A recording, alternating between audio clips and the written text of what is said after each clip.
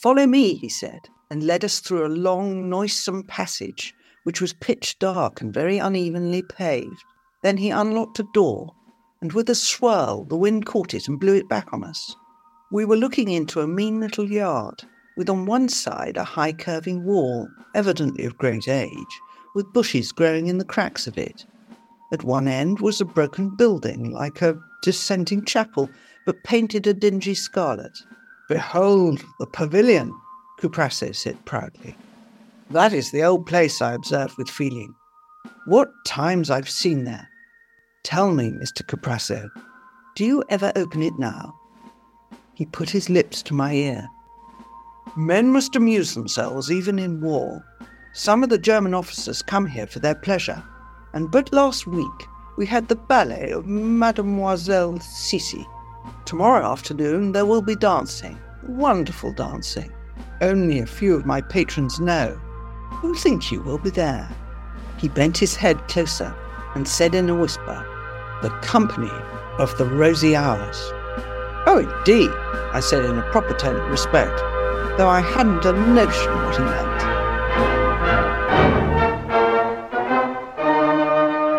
Welcome back to John Buchan Unbound, our podcast series supported by the John Buchan Society, which celebrates his life and works.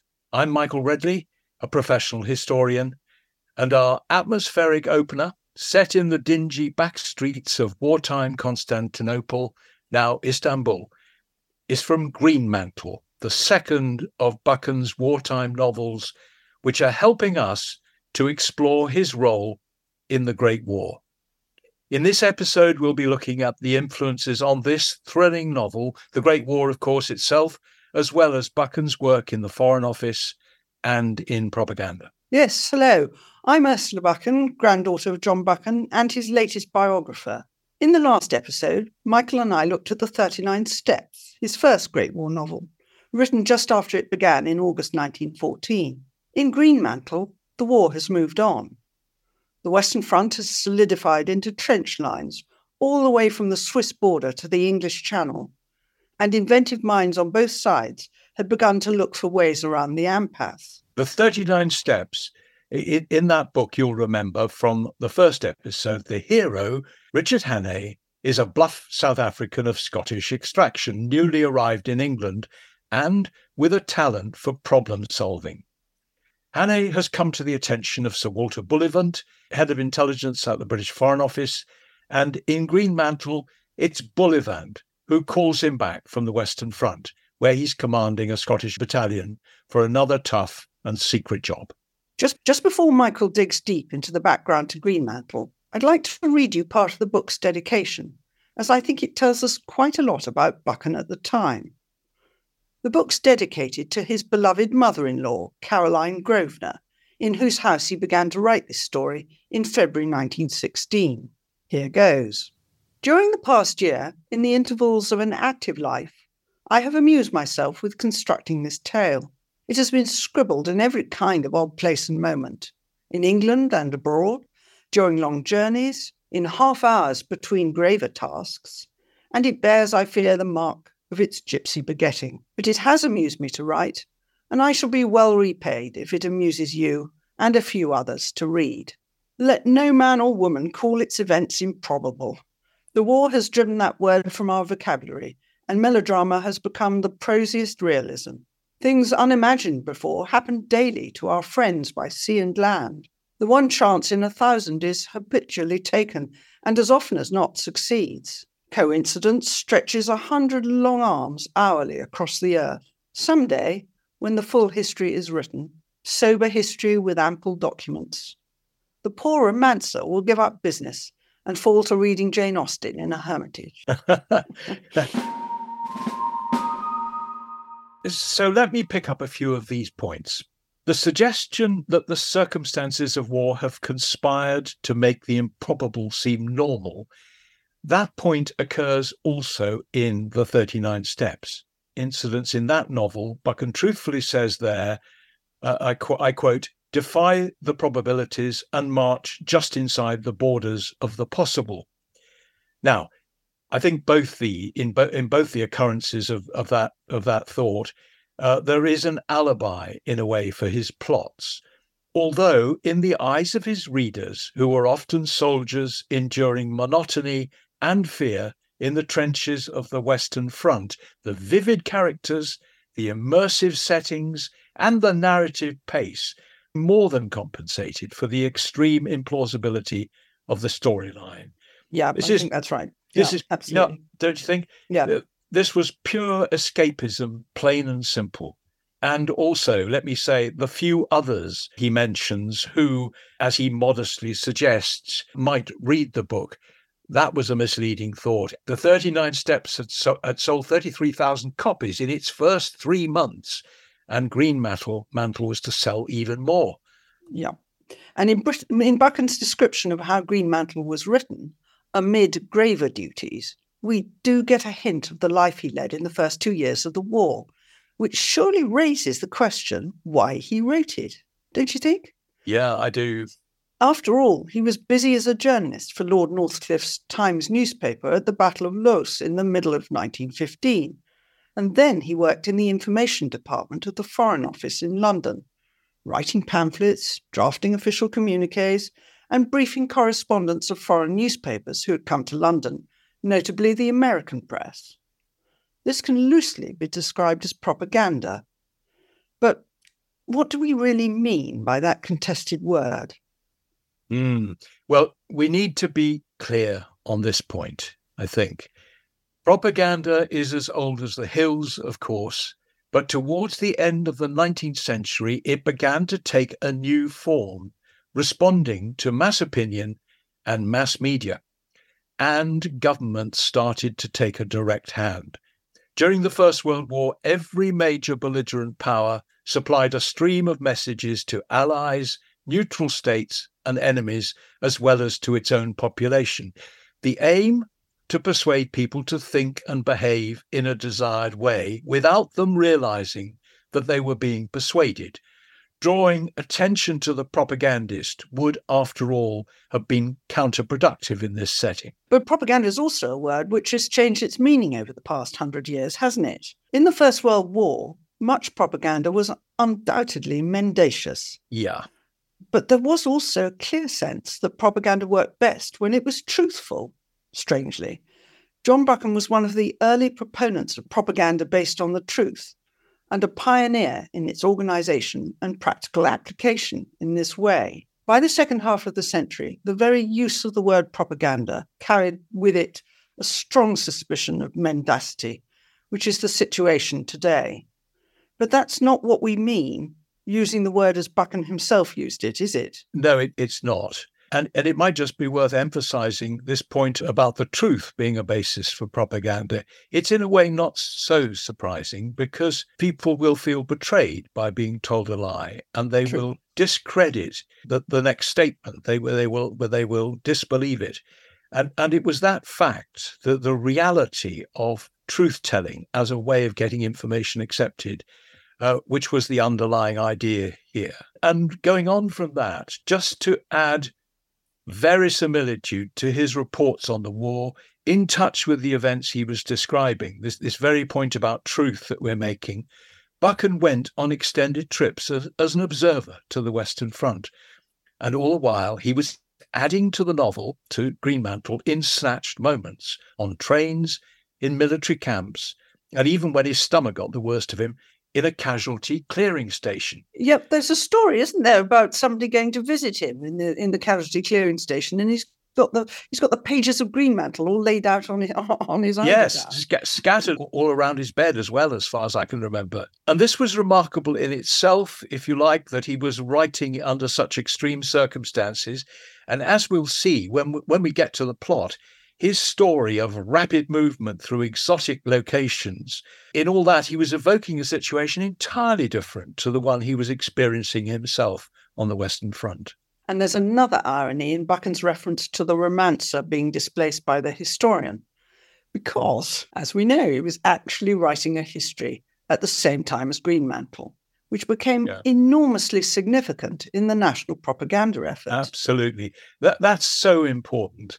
The book he was writing, actually more like a modern part encyclopedia than a book, was Nelson's History of the War. Buchan kept adding new volumes so that by the end of the war, by the end of the conflict, there were 24 volumes in all, running to well over 1 million words. It started, this effort, as a way of making up for work lost as a result of the war at Thomas Nelson's printing works in Edinburgh. But it grew, Nelson's History grew into a major bestseller in Britain, the United States, and more widely through translations into European languages. Over 750,000 copies of its various parts in the English language alone were sold during the war. And you and I have both read it, haven't we? We have, Probably yes. A few people have, but we yes. have. And it really is a unique take on the war, isn't it? Yes, it really is. It's a contemporary reporting of the conflicts written as though it were a historical narrative. But there is also a strong authorial voice with excursions into social and economic aspects of the war as well. And again, Buchan had to write Nelson's history in gaps in other work. The War Office tried to stop it because they had fears that as Buchan came to know more and more, military secrets might inadvertently be given away. I seem to remember that in his memoirs, he actually admitted that this was a practical problem for him. He sometimes didn't know where he'd heard stuff that he put down, and he was constantly harassed to make sure that he wasn't giving secrets away. Quite, absolutely. Very punctilious about that. Yep. And actually, he was lucky because the Foreign Office did champion it because they thought its propaganda value was so good. And it did continue through to the end of the war. And he earned not a penny from it. So as a sort of summary of all that, in a way, in the case of Greenmantle, as we'll see in the next episode as well on Mr. Standfast, Buchan was drawing in all this work on a deep well of actual knowledge about the war in all its aspects. The novel is a skillful blending, I believe, of fact and fiction, not so loose as to offend the historically minded, nor so tight as to hamper a good story. It treads a delicate line down the middle between those two. And you can see his wartime fiction, I think, and Nelson's history running in parallel with it as fictional and factual counterparts of each other in a comprehensive drive to shape public views of the war. I think we should make a point about the strategic background to Greenmantle. The story is set in the context of Germany's alliance with Turkey, and the big event hovering over the tale is the failure of Allied forces on the Gallipoli Peninsula to break through to Constantinople. Had they done so, the hope was that Tsarist Russia would have got enormous relief, while Germany's ally, Austria-Hungary, would be hugely disadvantaged. But in January 1916, after the loss of tens of thousands of British, Australian and New Zealand lives, thanks to fierce and very effective Turkish resistance, the last Allied troops left the Dardanelles. It was a defeat and a major strategic setback for the Allied cause. So how is it represented in Greenmantle then? Well, perhaps not surprisingly, actually Gallipoli is hardly mentioned at all. The book's climax is a fictionalized account of a relatively insignificant episode which occurred a few weeks later, 900 miles away at Erzurum, the mountainous part of Turkey near to the eastern border with Russia. You've been there, haven't you, Michael? Yes, I did many years ago. I can remember standing in a street with Russian buildings on either side, sort of Russian military cantonment buildings on either side. It was a strange experience a long time ago. Would they have dated from the First World War then? I think they would have been built during the occupation by Russia, which followed the Turkish defeat, I suspect. Really? Yeah. Right. To forestall the redeployment of Turkish forces from Gallipoli to fronts elsewhere, the Russians brought forward an assault they were already planning against Erzurum. And the fall of the city in February 1916 is described by Buchan in Nelson's history as, and I quote, one of the most brilliant strategical episodes of the war, I mean, this was surely rather an overstatement. You're telling me. But the way the Eastern Gateway to Turkey, defended with German assistance, had fallen so quickly was, as Buchan put it, striking proof of Russia's vitality, and incidentally perhaps also suggesting that the strategic setback of Gallipoli was not as grave as might have been feared. But the drama of Greenmantle takes the reader away from brute force, whether in Gallipoli or Eastern Turkey, and towards a conflict of beliefs. This was an aspect of warfare in which Buchan was always particularly interested, as we'll see shortly. Take a break from your detective work, Buchan fans, because we've got something exciting to share with you. John Buchan was an important figure in the first half of the 20th century, a well-connected politician and statesman, an admired historian, as well as an incredibly successful novelist. If this podcast makes you want to know more, the John Buchan Society, which supports John Buchan Unbound, is inviting you to join the great adventure. The Society has been pioneering the study of John Buchan for more than 40 years, hosting friendly and lively meetings and seminars, and producing a journal reporting research into the many different aspects of this diverse, amazing man. And if you happen to find yourself dramatically hanging out of a train and passing Peebles in Scotland, check out the John Buchan Story Museum, where you can find everything you would want to learn about the man and his books. So, to hear more about the Society and join in the adventure, visit www.johnbuchansociety.co.uk and become part of Buchan's story yourself. Now, let's get back to the action. As we've already said, Buchan began Greenmantle in February 1916, immediately after the fall of Erzurum, which is the climax of the story. He finished it 4 months later. It seems hardly credible, doesn't it, that he could have written this novel so quickly in the light of everything else that was occupying his time. But he did, with a storyline which made a drama out of an exotic but nonetheless real aspect of the war. And I think we should turn to the plot now to go deeper here. Yep. The extract Ursula read right at the start mentioned the Companions of the Rosy Hours. And in the story, they are a fundamentalist Islamic sect with a strong hold on the minds of ordinary people in the Islamic world, who oppose the secular wartime government of Turkey and its alliance with the Germans.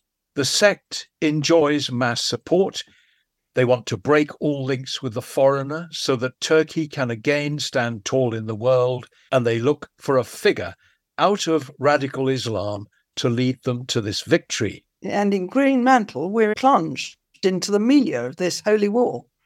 Richard Hannay, who's convalescing after the Battle of Loos with a fellow officer from his battalion called Sandy Arbuthnot, is dispatched on a mission to investigate and, if possible, to foil the potential threat of a holy war, which would create mayhem in those British possessions with Muslim populations across the world. All the information that Hannay is given by our old friend Sir Walter Bullivant are 3 cryptic clues, which he must unravel. Right, and passions are being stirred up by the Germans to use for their advantage, particularly against the Russians allied to Britain and France, and to promote German influence generally in the Near and Middle East. And as Sir Walter Bullivant says, and I quote, "There is a dry wind blowing through the east, and the parched grasses wait the spark. The wind is blowing towards the Indian border." Crikey. And really what that's saying is that the British Empire is itself under threat. Buchan has been recently praised for his insight in featuring radical Islamism in the story, although actually the threat of the Germans harnessing a jihad movement for their own purposes was real enough, and it was well understood at the time. Considerable efforts were indeed made to counter the threat. And it's a conceit of the story, really, that an agent of Britain, Hannay's friend Sandy, is able to take control of the movement to use against Germany, instead of Germany using it against Britain. Right, so let me just give a bit of an idea of some of the plot. The first half of the book concerns the various secret journeys to Constantinople made by the band of brothers who've been given the task of discovering who is fomenting holy war. Hannah and Sandy, of course, but also Peter Pienaar, the South African Boer tracker and hunter, and John Scantlebury Blencairn, the rich, humorous and influential American businessman, stroke engineer, stroke spy, who seems to be able to turn a hand to anything.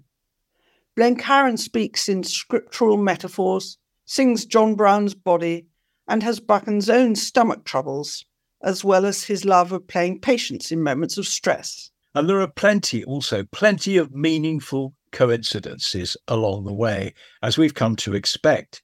In his usual dogged manner, Hannay manages to unravel the clues and unmask the plot, which is being directed, would you believe it, by a fanatical and wicked, but of course mesmerising, German woman called Hilda von Einem.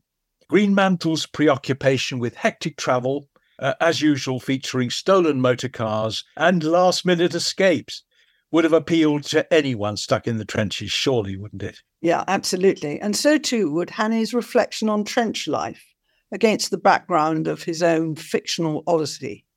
As in, and I quote, "It is a wise man who said that the biggest kind of courage is to be able to sit still. And it's the job that matters, not the men that do it." Greenmantle's a subtler book than the 39 Steps, and I think more exciting as a thriller, personally, although, to be honest, it's scarcely more credible. No. And you get in Greenmantle the first appearance in Buchan's fiction of riffs, consisting of exotic names and references to far-flung places, which I always think are a delight in Buchan's fiction. And I'd love just to quote this one example, which is Hannay's description in Greenmantle of the far-travelled Sandy. "You will hear of him at little forgotten fishing ports where the Albanian mountains dip to the Adriatic. If you struck a Mecca pilgrimage, the odds are you would meet a dozen of Sandy's friends in it.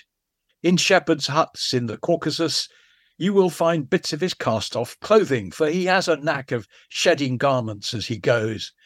In the caravanserais of Bokhara and Samarkand, he is known, and the shikaris in the Pamirs, who still speak of him round their fires. If you were going to visit Petrograd or Rome or Cairo, it would be no use asking for him for introductions. If he gave them, they would lead you into strange haunts. But if fate compelled you to go to Lhasa or Yarkand or Seistan, he could map out your road for you and pass the word to potent friends." I love it.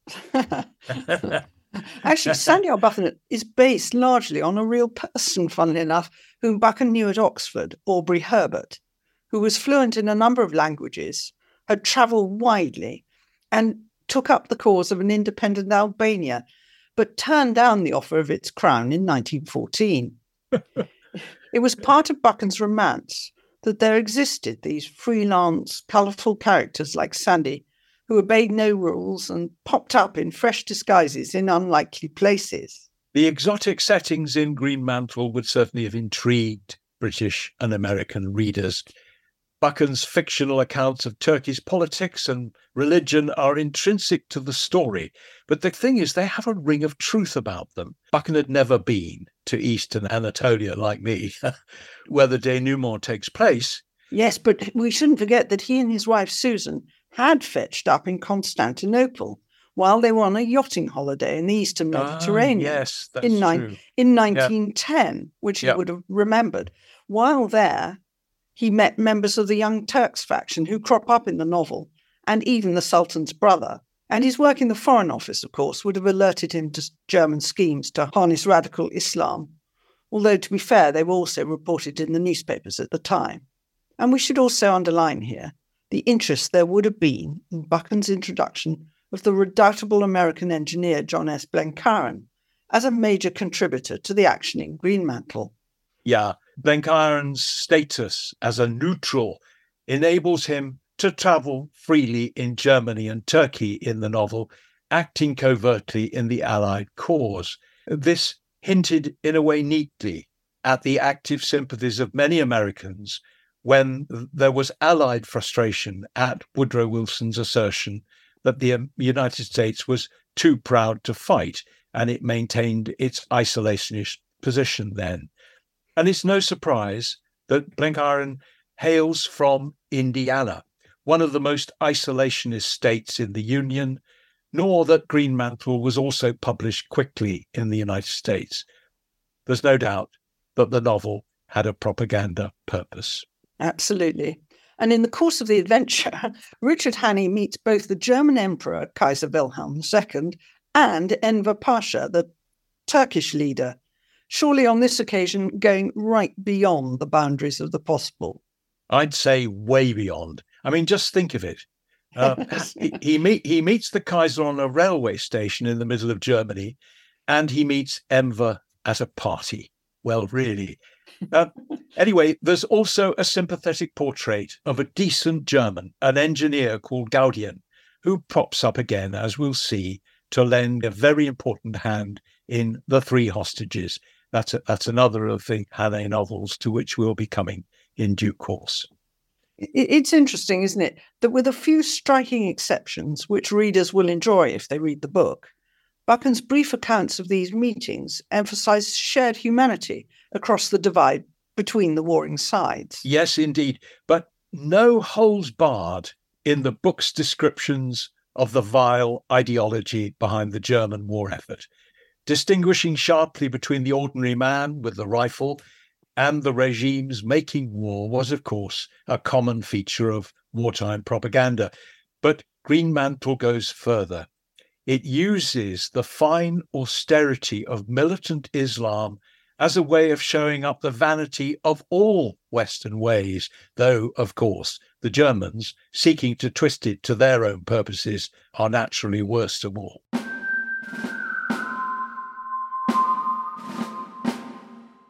On another point altogether, it always seems a shame to me that no one ever took up the option of making a film of Greenmantle. There were one or two attempts to get such a project off the ground. Apparently, after Buchan's death, Alfred Hitchcock wanted to film it with Cary Grant and Ingrid Bergman in the lead, but nothing sadly ever came of it. It was a great shame. It would have been a brilliant film. And these days, CGI would do a good job of portraying all those Cossacks riding helter-skelter towards the city of Erzurum. Greenmantle was published in the autumn of 1916, and another little sidelight on the novel. The following October, Buchan received a touching letter from the Grand Duchess Olga, who was under house arrest in Tobolsk in Siberia with her family. And in it, the Grand Duchess said, how much her sisters and her father, Tsar Nicholas II, had been comforted by reading Greenmantle. And as Buchan wrote to his mother, I quote, "It is an odd fate for me to cheer the prison of the Tsar," although, of course, the Bolsheviks executed Tsar Nicholas with his family the following year. Yes, indeed, they did. Greenmantle turned out to be John Buchan's best-selling book, as we've hinted at, outdoing even the 39 Steps, and it has remained in print ever since, more than 100 years. Which makes it, by Leslie Stevens' account anyway, a classic. A classic novel is one that lasts at least 100 years. But strangely, it still has something to say to us now. The picture of radical jihadism that Buchan described in 1916 means even more today than it did then. As a Westerner and a Christian, he didn't know as much about Islam as the man who would become his friend after the war, T.E. Lawrence. But his wartime history writing, when allied to masterly storytelling, produced a credible and extremely popular adventure story. And one that made valuable propaganda points. But they were skillfully done, since it was vital that no one thought they were being told what to think. By the time the book came out, the Battle of the Somme on the Western Front had begun. And at that terrible time, any gripping tale, whether you were reading it as a soldier or in your armchair back at home, would surely have been very welcome. Welcome indeed. So that's it on Greenmantle. In the next episode, we shall travel forward a little in time to Mr. Standfast, the third of the Hannay novels, which is set in 1917 and 1918 and has the most gripping climax of them all. Thank you for listening, and goodbye. Goodbye.